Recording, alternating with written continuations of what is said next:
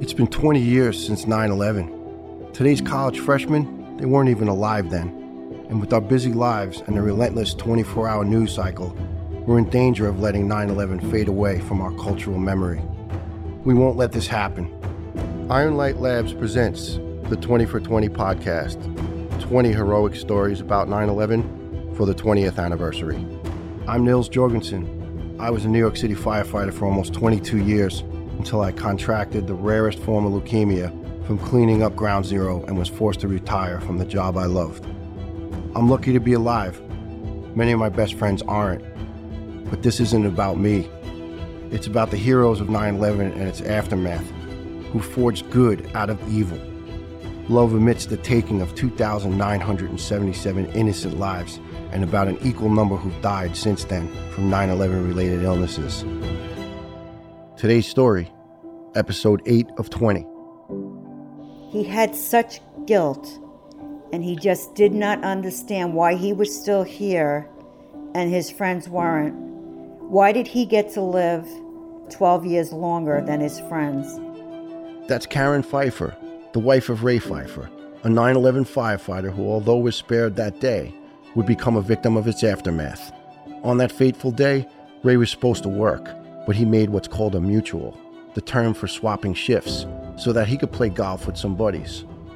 Everyone he was supposed to work with on that shift died that day, including Steve Mercado, the friend Ray made the mutual with. The guilt haunted Ray, but it also fueled him to take care of other heroes who are still alive and needed help. Today, Ray's wife Karen brings us his both heartbreaking and inspiring story. But first, a message about our generous sponsor. And now, let's get back to the story.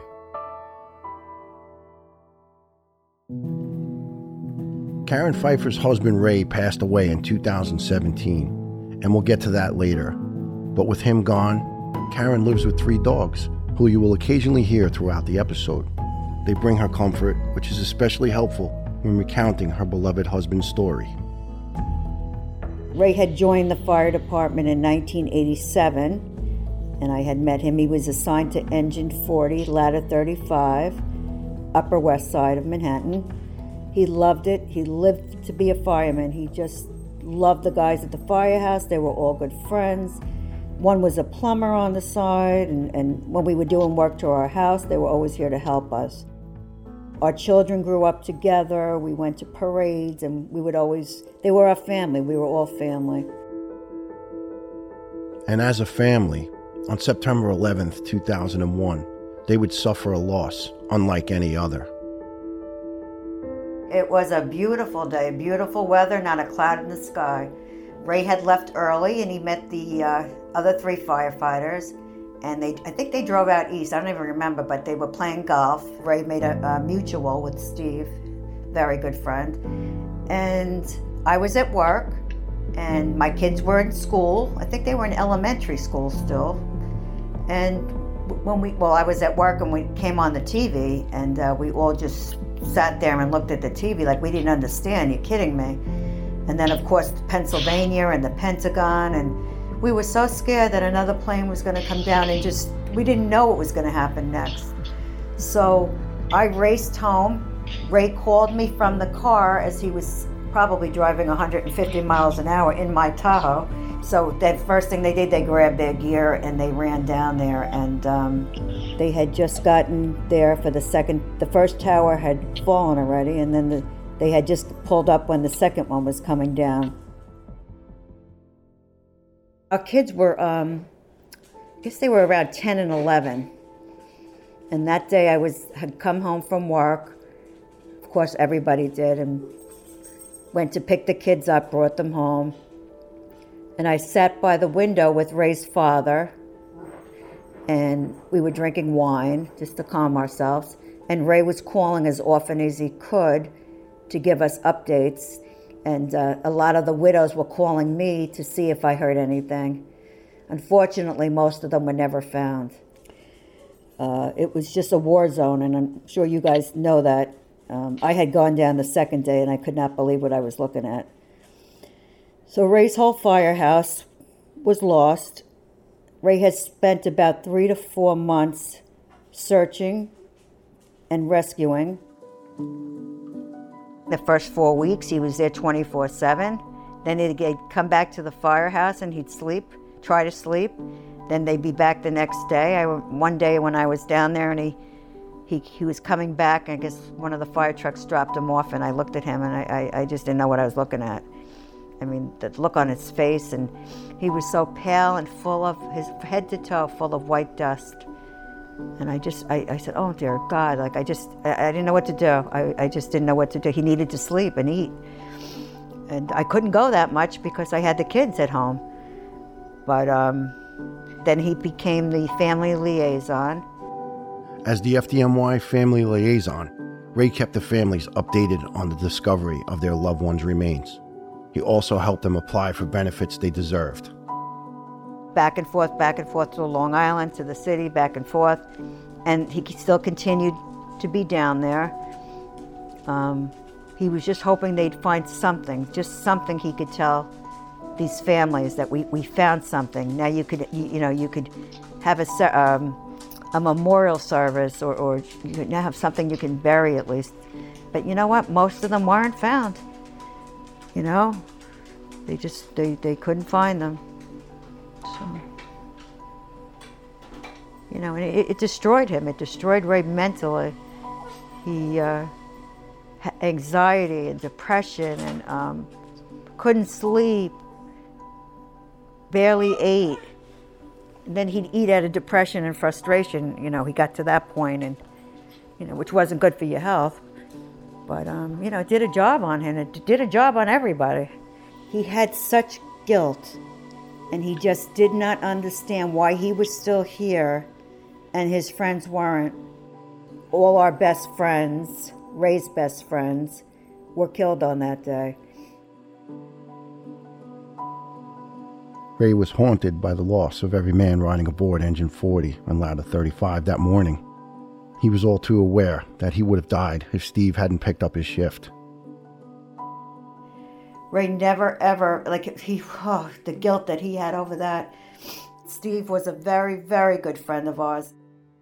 What's hard for me is when I was down at the firehouse trying to help, and the widows, I hate to say it like that, but they would come in hoping they'd hear something, that maybe they found something of their husband. And I would feel so uncomfortable, like, oh my God, like, why am my husband I still have? And these poor girls were crying, and like I just felt like an outsider, like I didn't belong with them. And so I had the guilt too, like I just can't believe that I still have Ray. And look at these poor girls, what would I have done, you know? So that was a big part. I had the guilt also. Later on, of course, he saw videos, all these different videos that he'd watch every night, and he saw his whole firehouse, all the guys walking in to the building. I think they were carrying a hose, and he always said the look on their face, like he saw the expression on their face, like these guys probably knew that they weren't going to get out of there. He had so many videos. I guess he got them all because he worked in headquarters and stuff, but just terrible that he just kept playing things over and over again, and just, you know, he was devastated, and we all were. I mean, who will ever forget it? And the devastation would continue. In the coming years, tens of thousands of first responders, civilian tradesmen who helped in the aftermath, and others who lived or worked around Ground Zero began getting sick.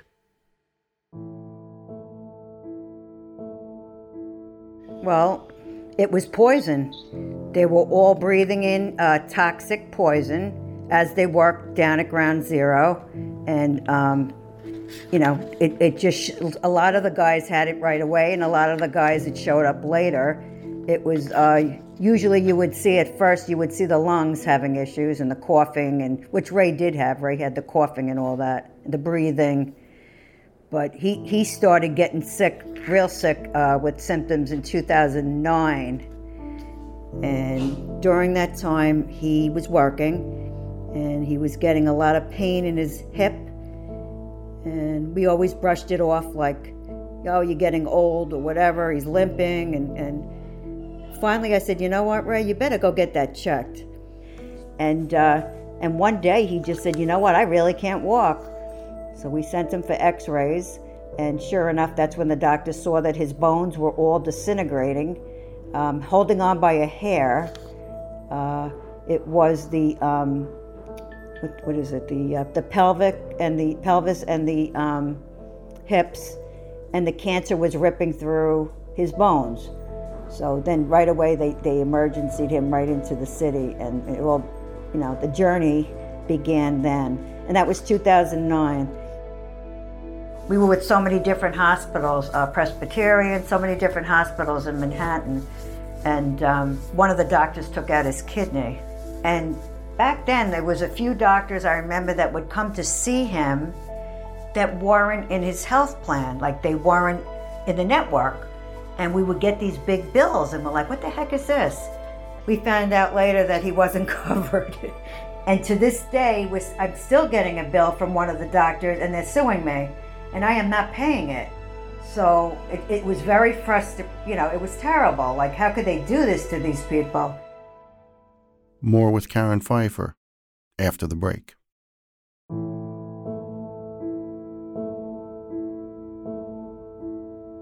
Let's return to Karen on Ray's battle with 9/11 cancers. It spread to his femur, so he had his femur replaced twice. The cancer had moved again. And then it moved to his shoulder, so that was another big surgery. He was always in pain, always so much pain, because bone cancer is very, very painful. And I guess towards the end, it went to his lungs and then to his brain. He was so brave. I mean, he really was. And I was just so proud of him, the way he's like, this is just stage 4 cancer, it's nothing. And they let him work for a long time, and he had stage 4 cancer. And who do you know that works a job like that? I mean, he wasn't climbing ladders, but I mean, he was working with stage 4 cancer. He ended up having a heart attack while he was working, and that was the end of his career. They had told him he's now a liability, and the heart attack was caused by the chemo. And what it does is, I guess, it destroys your heart muscles and the back wall of your heart. And now he was a liability, and he needed to retire. So 2015, Ray was devastated and had to retire. For these last 14 years, it was Ray's job to help FDNY 9/11 survivors and families get the benefits they deserved, which wasn't easy. And not everyone, including my own family, received those benefits because of arbitrary rules of politicians, insurance companies, and many different bureaucracies. Ray's job really wore him down, but it was his calling. He just wanted to help, and it devastated him to retire. But his efforts didn't end there. Ray met John Fiel, whose story we featured in episode 4. John was part of the cleanup at Ground Zero and suffered a horrible injury on the site. Half of his foot got crushed by an 8,000-pound steel beam that his team was trying to remove. He faced hundreds of thousands of dollars in medical bills that no one would cover for him. This happened to a whole lot of civilians who also helped with the Ground Zero cleanup. So John Fiel started the Feel Good Foundation, rallying a team of 9/11 victims to fight for the relief of all people affected by the attacks. Ray Pfeiffer was on that team. Wheelchair-bound by his cancer, Ray lobbied Congress to pass legislation to help these all too deserving men and women. He wasn't going to stop fighting for the guys that needed help and medical care. So started going down to Washington, D.C., along with other firemen, correction officers, police. So there were probably about 15 or more of them that would be as a group and walk up and down the halls of the Congress, the Senate, and didn't stop until they got these bills passed. So Droga was the name of the first bill, and that was going to give the firemen medical care paid for the rest of their lives. The bill passed. So that was the first one, and so that was an amazing accomplishment. But their fight wasn't over. Just 11 days after the attacks, Congress passed legislation to create the 9/11 Victims Compensation Fund. It was intended to give financial relief to 9/11 victims and their families. But unfortunately, most of the victims of 9/11's aftermath and the Ground Zero cleanup did not qualify. Over the years, John lobbied Congress to reauthorize the fund and update provisions to the law. He first did it with the Zadroga Act in 2010, and then again with Ray's help, reauthorizing and updating Zadroga in 2015. This was huge to the 9/11 community. The law expanded the number of victims the fund took care of, which was good, but created a problem. More claims meant more money, and by 2017, the fund started to run out. Ray, John Fiel, and their team of first responders stepped back into the ring, this time with an additional heavyweight at their side. Comedian Jon Stewart had already been helping 9/11 responders. He dedicated a whole show to them in 2010 to tell the story of John Fiel's team. And then he took it further than most celebrities by joining Ray and John Fiel on several occasions to personally lobby Congress on behalf of the 9/11 community. Ray was always laughing and said he was the good cop. He was nice to the senators and all the people because he was in his wheelchair going up and down the halls. And Jon Stewart was the bad cop. He was the mean one. Well, you probably know his sense of humor. Karen, it was incredible. The first time I met Ray, I was in contact with the Feel Good Foundation and had gone down to Washington to join them to basically shame these politicians into doing the right thing and sign on to the Zadroga bill legislation. And upon meeting Ray, it was so funny because he just had this big smile, and you would not know that he was so sick, and he was in the wheelchair. And what sticks with me is I was in remission from leukemia, and throughout the day, he would ask me every hour or so, "Hey, brother, you okay? You need anything? You doing okay?" And I'll never forget that. I said, here's a man who's in such a worse condition than I am, but yet he's worried about me.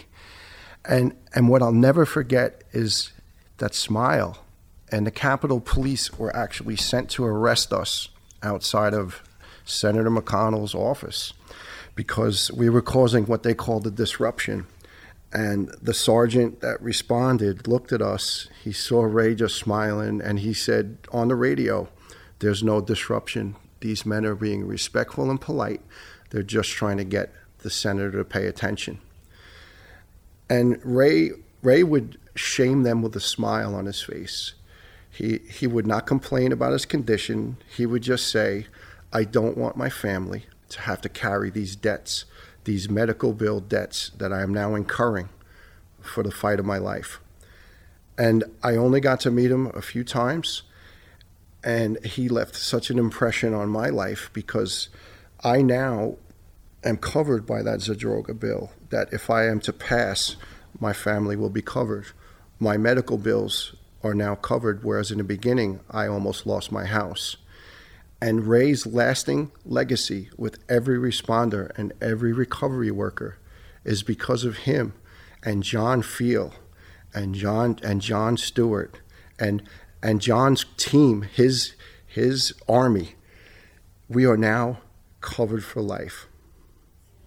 Yeah, and Ray was not going anywhere until everybody was okay and everybody was going to be covered and their families didn't have to worry. And that was the main.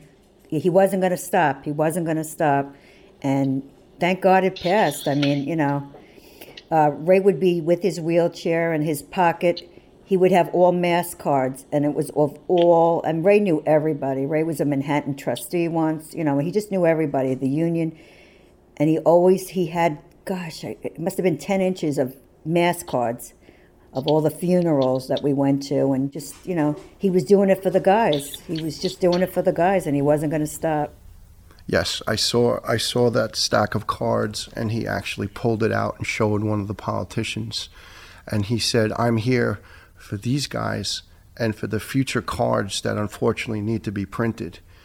And I think that resonated loudly with the politicians who were still sidestepping and hesitating and not willing to get behind it. And I remember we had to literally shame one congressman who was a former police officer. And Ray was in the room, and another police officer who was in a wheelchair who was quite sick. And up till that point, this congressman who prided himself on saying he was a retired police officer had not signed on to the legislation. And after meeting Ray and Ray taking out that stack of cards and that other police officer saying, hey, let's talk like we're cops, midnight partners in a car, we don't hold back. You have to have our back. How about having our backs? And that congressman literally started to tear up and literally put a note of confidence that he would be on board signing the legislation when it came. And I have to say that Ray and that other gentleman, they convinced him at that very moment that these politicians needed to do the right thing. That's right, do the right thing. That's what Ray always said, do the right thing when no one's looking.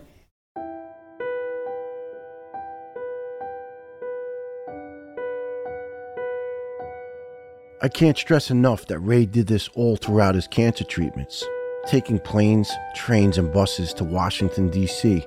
to lobby Congress from a wheelchair while fighting cancer.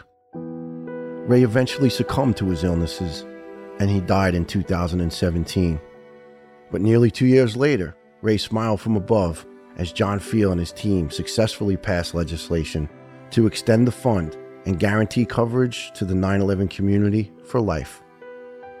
So Ray is on that bill. It's actually, they changed the name of the bill, and it's called the James Zadroga, Lou Alvarez, and Ray Pfeiffer legislation bill. And that was such a proud moment.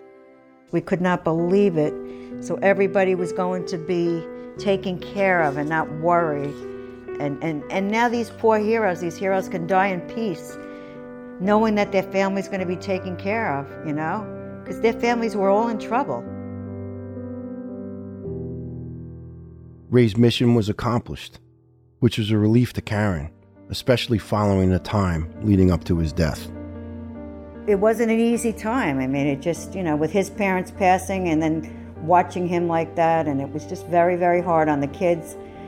Terrence had a very hard time. Terrence was EMS then, and he had a hard time going upstairs and being with him, and he would, but he just, Terrence is very sensitive, and he just couldn't watch his father like that, and but he didn't stay away, but I mean, he wasn't like Taylor and I. Like, Taylor and I we were there, you know, I worked every day, but Taylor was here, and so was one of the firemen were here, just taking care of him, watching his medicines that he needed, you know, and I would go up, you know, I'm saying go up because he had his own room at that point, because he just needed quiet, and we had like a hospital bed up there, and, you know, he had all his electronics.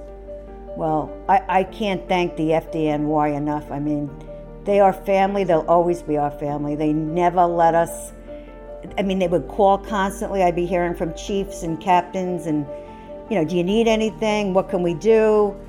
And I became very friendly with the medical office in I think it was in Brooklyn at Metrotech. And I mean, they would call me like they were just so, they loved him so much.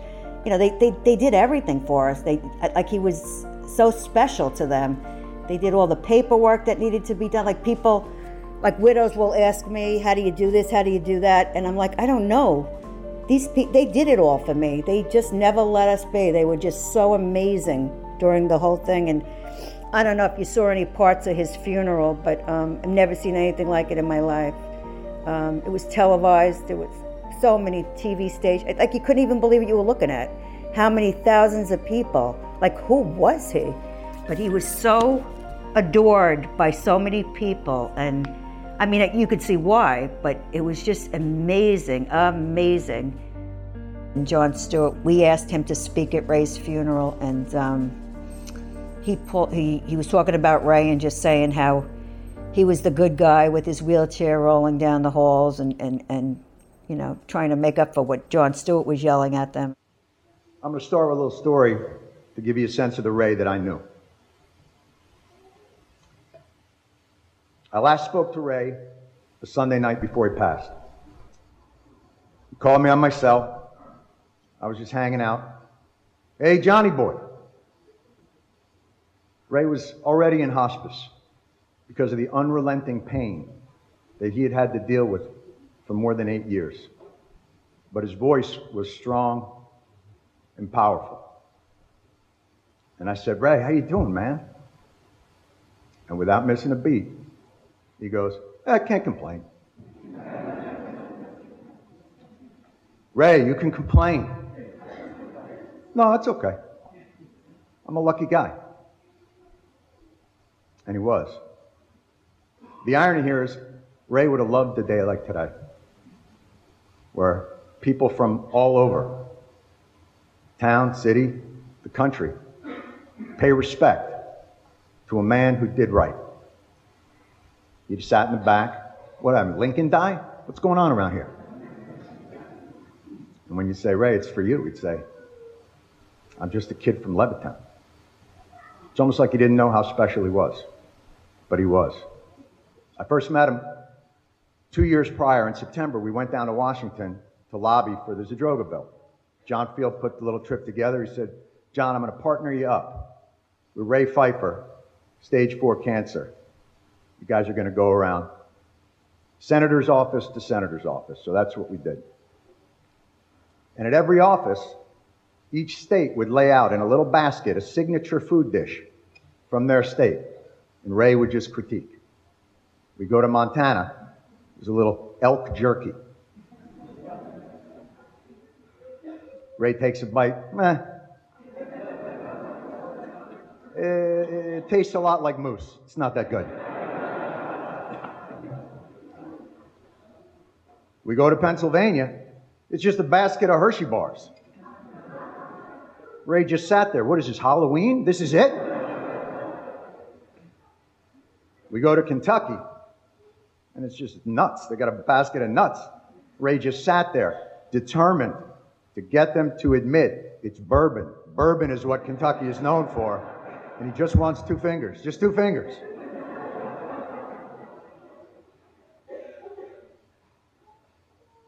We played good cop, bad cop that day.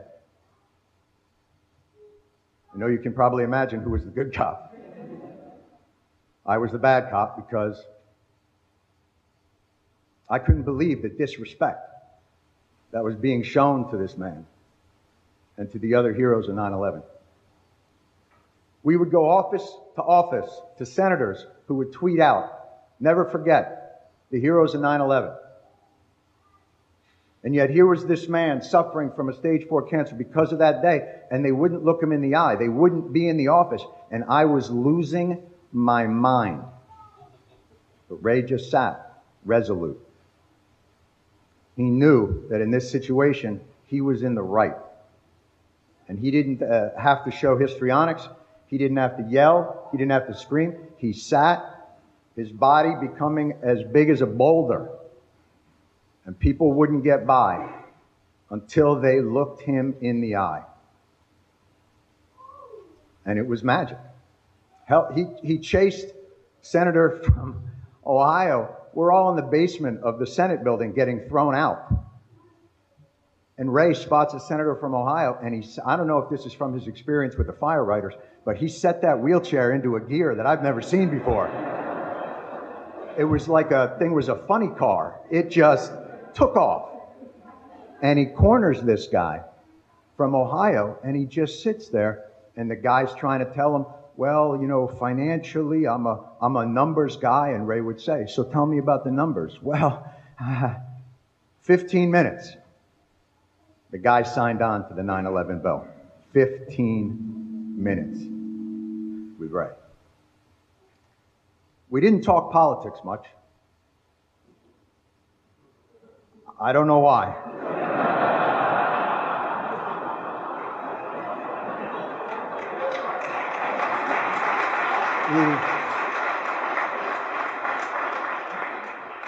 I assume he was like a Bernie bro. I don't know. I don't know where he got his strength from, but I think I can see it now. It was the people he loved and the people who loved him. Make no mistake, Ray Pfeiffer died in the line of duty because of illness in the terrible terrorist attacks of 9/11. But more importantly, Ray Pfeiffer lived in the line of duty. Because it wasn't about him, it was about service to others, always. Always do the right thing. I remember at the end of our lobbying efforts down in D.C., I felt beaten. I was disgusted by what I had witnessed and what had been done. And all I was getting was business cards. I said to Ray, if I get another business card, I'm going to scream. I'm going to lose my mind. Ray said, I'm okay.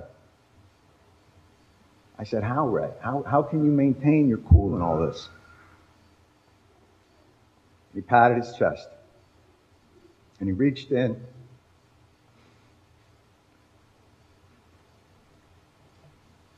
and he pulled out prayer cards, hundreds. He said, I got all the cards I need. And now, Edmund, I got one. And it's going to teach me how to do right. Thank you.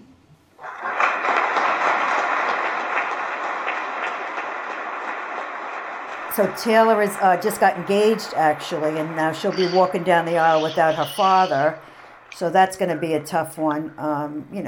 Taylor and I just took care of Ray. It was me and Taylor. And she was amazing. She was like a nurse. But what was I going to say? But yeah, so she's getting married. That's going to be tough. And I feel like I'm depressed a lot. I feel like I never stopped thinking about him. I never stopped thinking of that day, of what everybody went through. So I work full time. It gets me out of bed. I get dressed. I get to be with people so I could distract myself.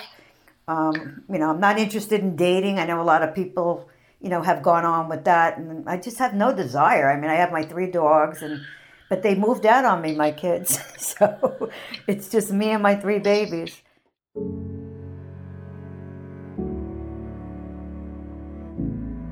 And to close, here's Karen's final thoughts on the kind of man her husband was. Any stranger, somebody fixing a tire, I mean, he would pull over, and he just couldn't do enough for people. And I never seen anything like it in my life until I met him. Like, wow, this guy wants to help everybody. He's, that's amazing. The end, when he was still getting phone calls with these guys, Ray, can you help me? I just don't know what to do. What do I do? What papers do I file? How do I go for disability? I'm sick now. I've got cancer. Should I fill out that form? Like, it was call after call, and he's on there like he was the mayor, And I know that they would ask him how he's feeling. He's like, oh, I'm good. All good. It's just stage 5. How about you? How's your mother? How's your wife feeling? And people will come up to me and say, this guy's crazy. He's asking me how I'm doing. What's the matter with him? And I said, because he never felt sorry for himself, He just, he felt that, he did what he needed to do to help his brothers and their families. He couldn't do enough for people. And, he, like I said, he would say hello to everybody, and people would look at him and smile. And, he just really had that personality that you just can't believe how amazing he was. And it all rubbed off on me and the kids. Sometimes we used to, I was a little backwards and nervous to be around people. And he just, he gave us that confidence that we needed. And I picture him up in heaven, and this is in my mind, and I see him at the gates, and I see him standing next to God and welcome, because Ray was like that. He just had to always get involved in everything. And he's welcoming one by one as the heroes come in.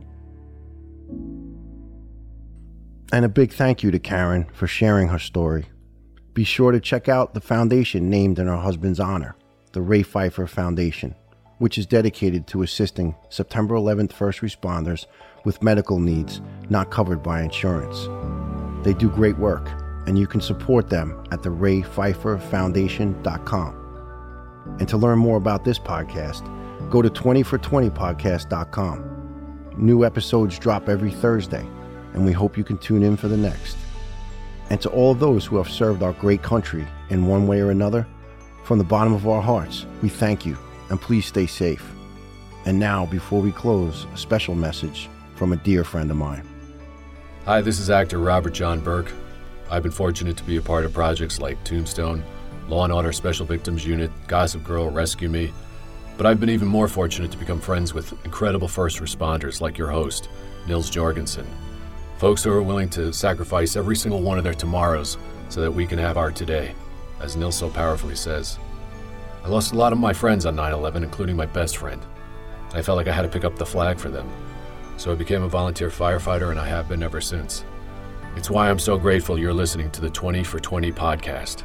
I hope you'll subscribe, rate, and review it, and share it with 5 friends because these stories are so important. Thanks for listening.